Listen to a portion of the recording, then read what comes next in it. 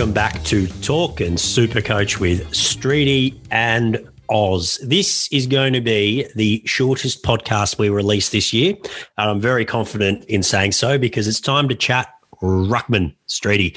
We just finished recording actually our midfield show and said, well, we've got a spare 20 minutes. That will be more than enough to cover off the Ruckman in 2021 because unlike last year where I think there were some people that were willing to get pretty crazy with some mid prices and some flexibility and all that sort of stuff, I genuinely see that there are only 5 Ruckman that should at any point be in your team, and one of them is a 102K ruck forward, Streety. So do you feel any different? And if so, why?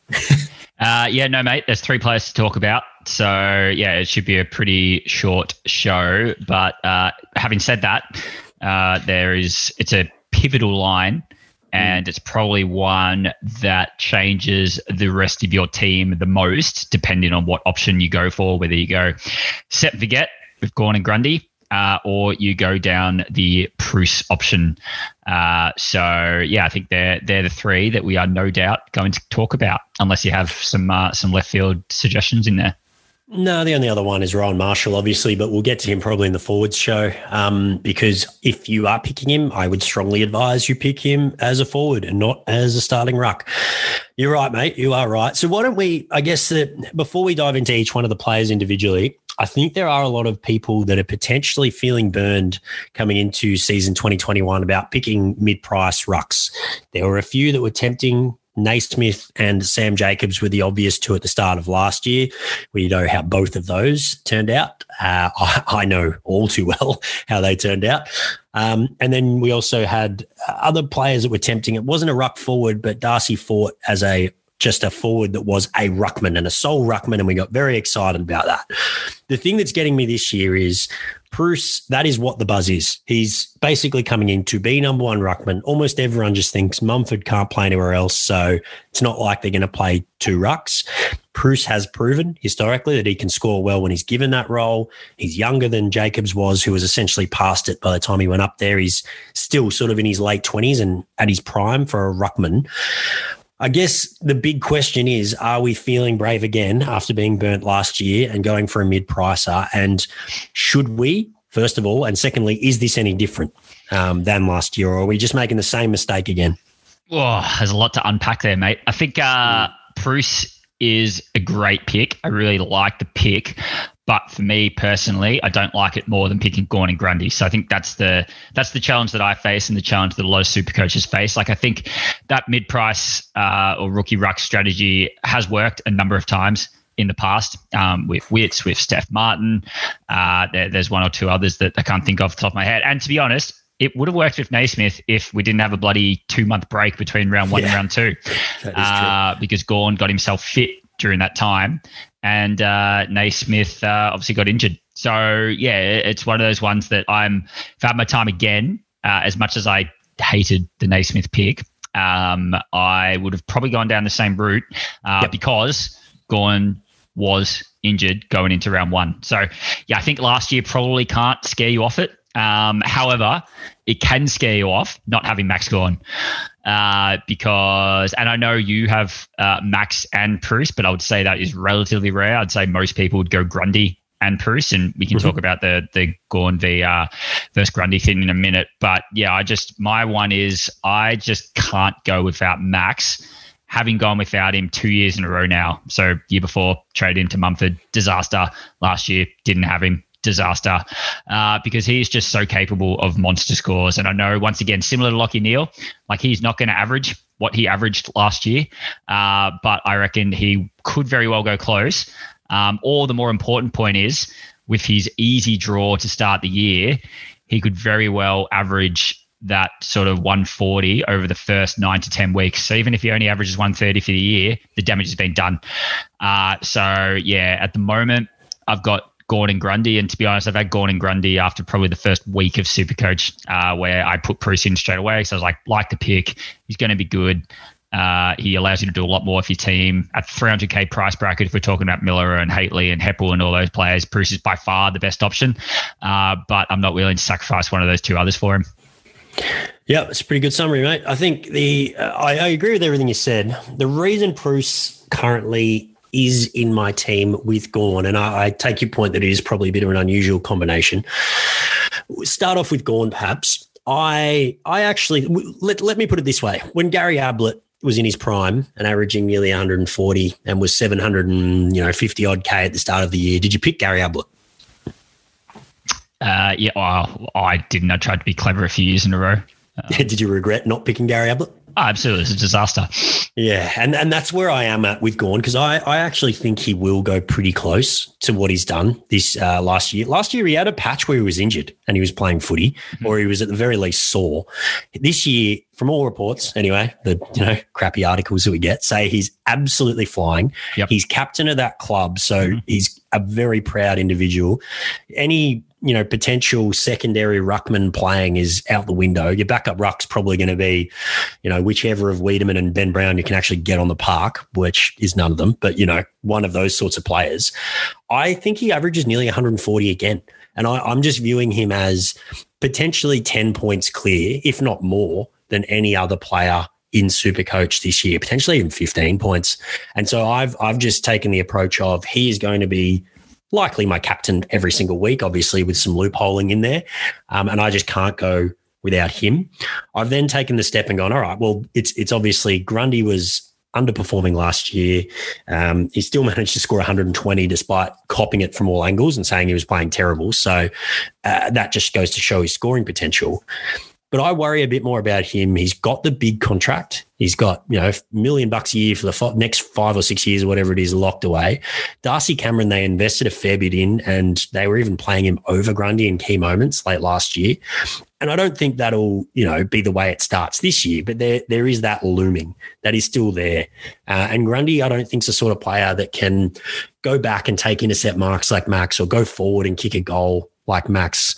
And so I just don't think the scoring potential is as high as people seem to think it is, which means that I've turned to Bruce, and it's a very small sample size. So, make of it what you will. But in the 4 games that he has played solo ruck, he's averaged tick over 100, about 105, I think, and about 36 hit outs a game because he's an absolute Goliath. And there was 140 in there as well. Now, if he averages 105, it's a brilliant pick, and I don't think he does that. But, if you can get 95 out of Braden Bruce, I just feel safer almost with that than Grundy, which feels weird to say, but that's just where my head is. Perhaps for 25 points to save, 350 grand. Yeah. What do you reckon? Oh, yeah, I don't know, mate. I think, I almost look at Grundy's season last year and just be like, wow, if that's his floor, then, he's just almost a no-brainer to select based on the fact that I don't think he'll be worse than last year. So, and to be honest, last year he was averaging 126 up to around 10. So he just finished the year relatively slowly. So yeah, it's one of those ones that if you are going down the Bruce option, you have to nail that extra money on those other lines because you will be losing. I know you said 20-25, but I think that's pretty optimistic. 30 to 35 points per game on those 2 other boys. So yeah, it's I don't know. Once again, I really like the Bruce pick, but I just can't pick him over those other 2. And Bruce does have does have Max and then Grundy in rounds 3 and 4, and that's not ideal because you sort of want him to start the season, those first 7-8 rounds really well to be able to make him a priority upgrade. So yeah, to have a couple of those bigger boys and then Riley O'Brien round 7, it's just not the best ruck run. I think people also are getting a little bit carried away with Bruce because that sample size that you mentioned is great, 104, but it's 4 games. So yeah, he hasn't proven, and he's had multiple opportunities now, hasn't proven that he can be fit enough to run out games of football. He hasn't had to do it. So yeah, there's plenty of scenarios where those sorts of players have ended up doing well when they finally get that number 1 ruck position. But yeah, I'm sure there's heaps of examples where it doesn't either. So yeah, I think there's he's definitely capable, and it wouldn't surprise me if he does sort of average 100. But it also wouldn't if you only did 90. And yeah, as I said, with those other 2 available, if the points they churn out, VCC each week, chuck Lachie Neale in there, you just need Bruce to work. Yeah, there are alarm bells. That's for sure. There are alarm bells. And the main difference that I genuinely see from Bruce to, say, a Sam Jacobs from last year is just the age and where he sits. I'm just banking on Bruce getting better as he gets to his late 20s and he gets that opportunity. He's shown the scoring potential, and he's a bit of a bigger ruckman as well. So even if he gets 4 touches a game, he's likely to get 30, 35 hit outs and has that really nice floor that you need. But you're right. Passing up on Grundy, who realistically goes better than last year, up near more like 125, 130. Grundy's missed 3 games of footy in 5 years and none in the last 3 years as well. He just plays. He actually scored more points than Max Gawn last year when you factor in the games that Gawn missed. So when everyone gets upset about the fact that Grundy's looking sore and slow and everything like that, just keep that in mind. It's scary how good he is. But your last point about the fact that he was flying up until round 10 is the exact reason that at the moment I do have Bruce in there. My concern is that was not necessarily just a bad patch, but more of a tipping point for him and his love of footy and everything else. I worry. I would be happier if his first 10 rounds last year sucked and he came home like a train, because those last few games where Darcy Cameron started to get a lot of game time and sort of only 20 or so hit outs were going Grundy's way for each one of those games, that makes me nervous. That's where it does really worry me. The thing to keep in mind, though, if you pick Grundy and after 2 weeks Bruce is flying and Grundy is not, you can get Bruce. If it goes the other way and Bruce is stinking it up and Grundy's flying, you can't get Grundy. It's very hard. Yeah, I think similar to the Lachie Neale pick for me, I've had 2 seasons ruined by the fact that I couldn't afford to get Max in. It dictated my trade plans for so long. Had to trade bloody 3 players to be able to afford Max because I did start Grundy those years. So, yeah, I'm just not willing to go through that again.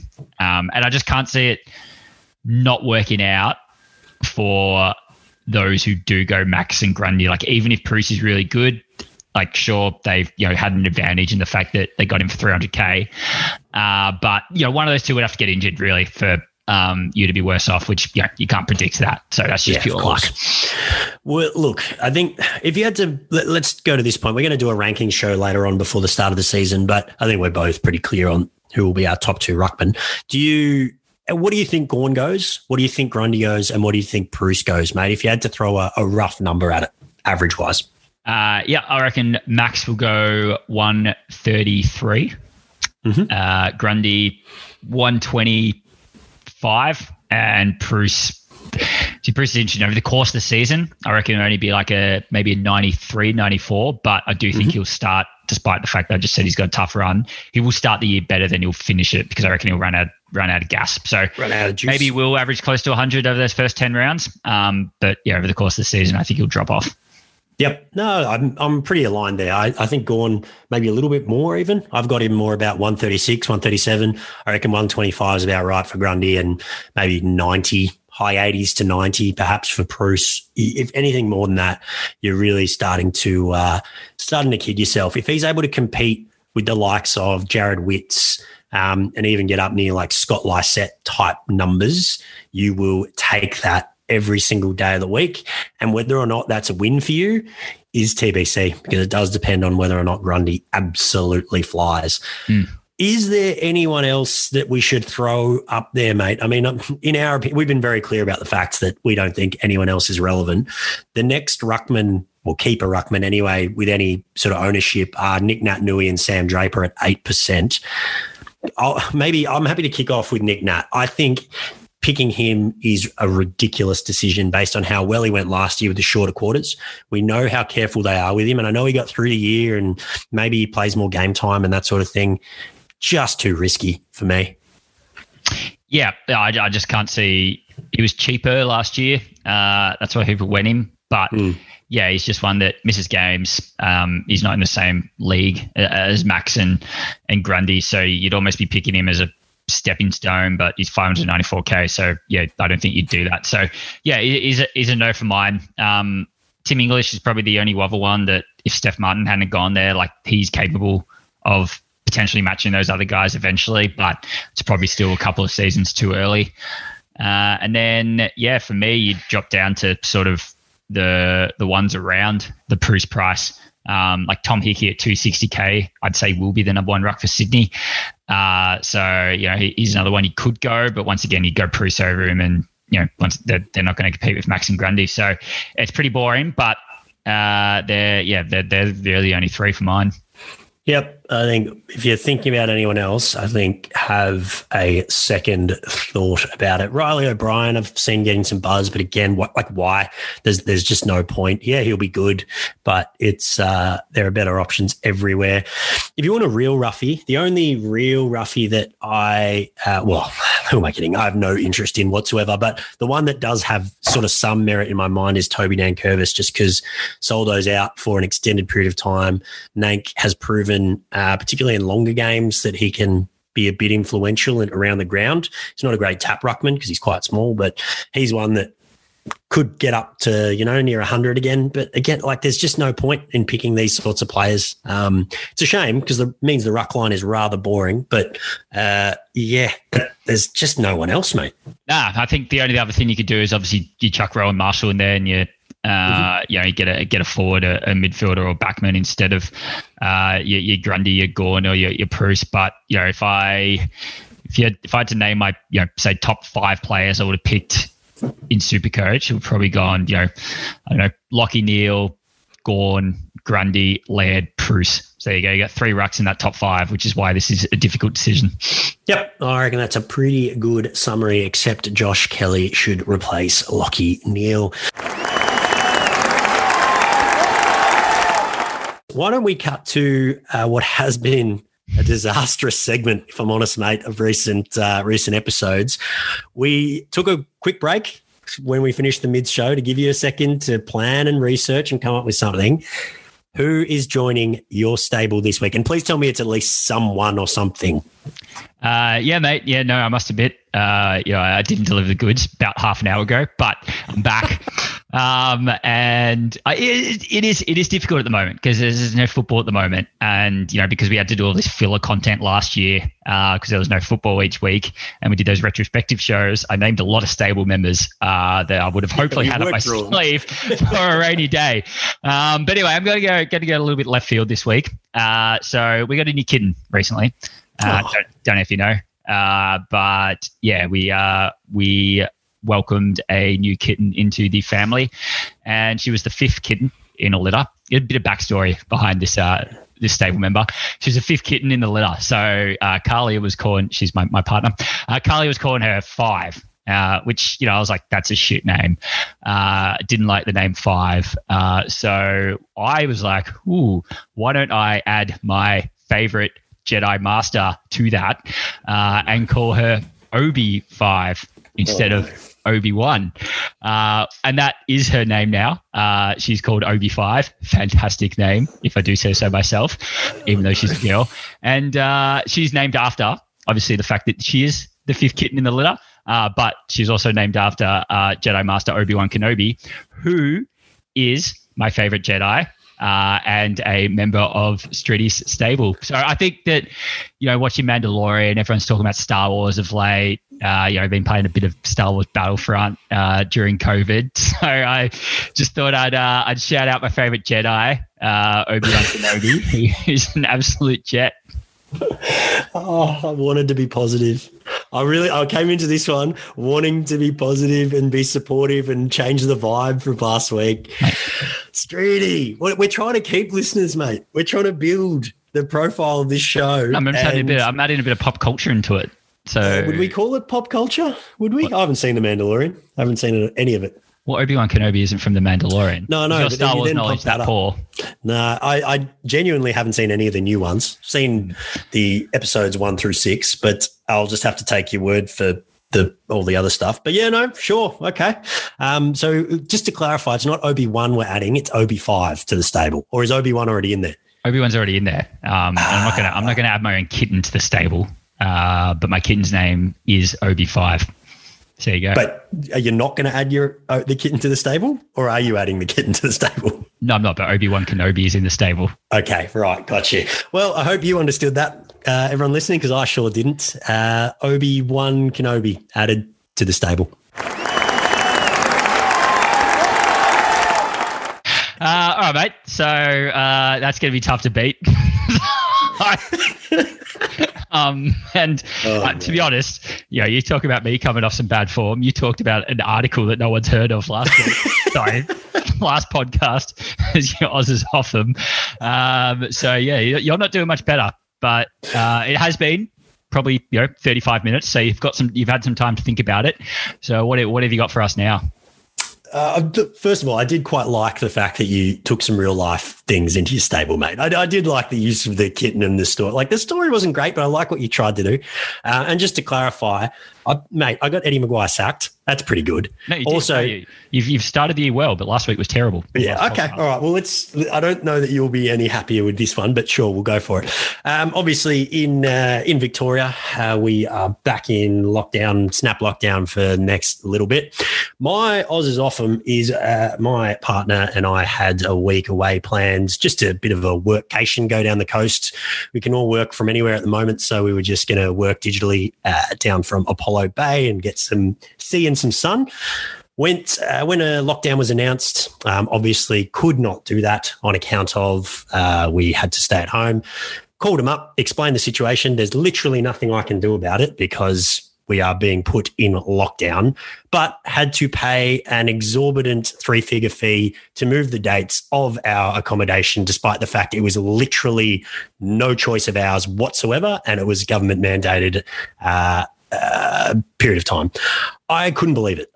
Got on the phone. We had numerous emails back and forth. I understand that these businesses can't do refunds, and I was more than happy with that. Happy to move the times, keep the price as it was, but we had to pay a 3-figure fee to change the dates on something because the state went into lockdown. I am completely off Airbnb gouging money out of people for that.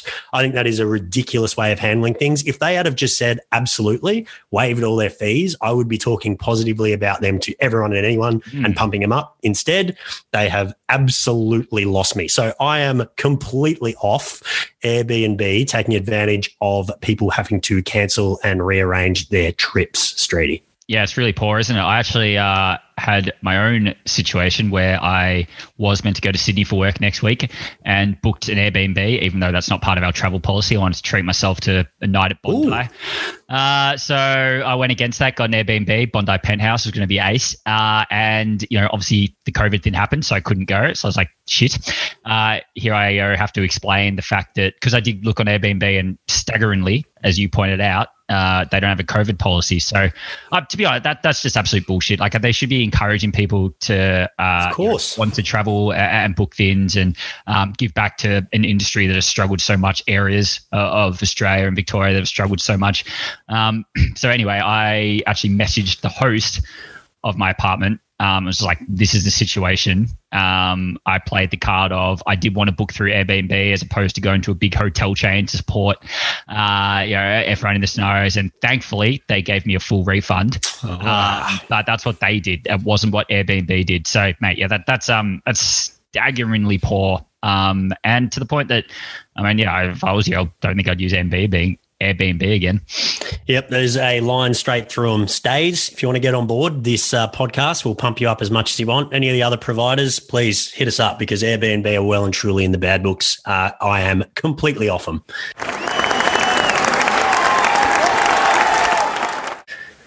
Streety, that'll just about do us for the rucks. We probably even went too long because we could have summed it up in about 3 minutes. But any final thoughts for those on the ruck line? No, not really. I think it's as I said, if you pick Bruce, just make sure you use those dollars wisely because Gawn and Grundy will dominate.